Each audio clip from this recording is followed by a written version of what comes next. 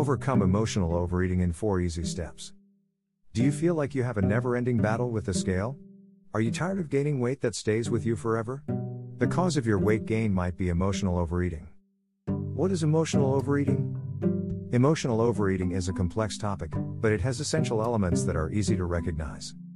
Emotional overeating is defined as disordered eating that is characterized by the compulsion to eat even if you're full. It tends to be a response to negative emotions or thoughts. It's also seen as a coping strategy for those who are under stress or who have suffered abuse. Food often provides comfort for emotional eaters. But the comfort is only temporary. Emotional overeating can sabotage your diet and weight loss goals. It can also negatively affect your health. Luckily, there are easy steps you can take today to stop emotional overeating. Try these strategies.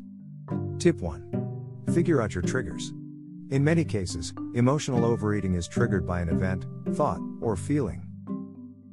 If you can figure out your triggers, then it will be easier to take control of them and stop them from encouraging you to overeat.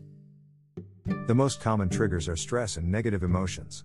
Other triggers can be difficult days at work, fights with your family or spouse, and issues with friends or coworkers. Therapy may also help you deal with your triggers. Tip 2. Try to eat only when you're hungry. Teach your body to accept food only when you're really hungry instead of viewing it as a constant source of comfort. This step will take time because changing your eating habits is challenging. However, you can take small steps to make dietary modifications. Learn to listen to your body and pay attention to real hunger pangs. Tip 3. Create alternative plans. For example, if you know that you overeat after a difficult meeting at work each week, then plan ahead and try to prevent it. Try substituting a more positive action that also brings you comfort or reduces your stress.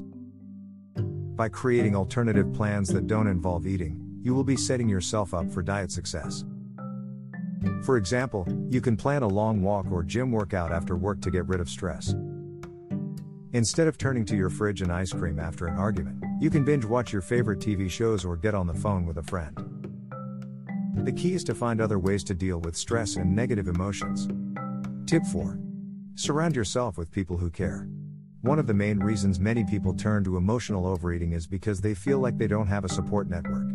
Do you feel alone and isolated? Reach out to family, friends, coworkers, and others for help. Build a strong support network around you that can help you deal with negativity and stress.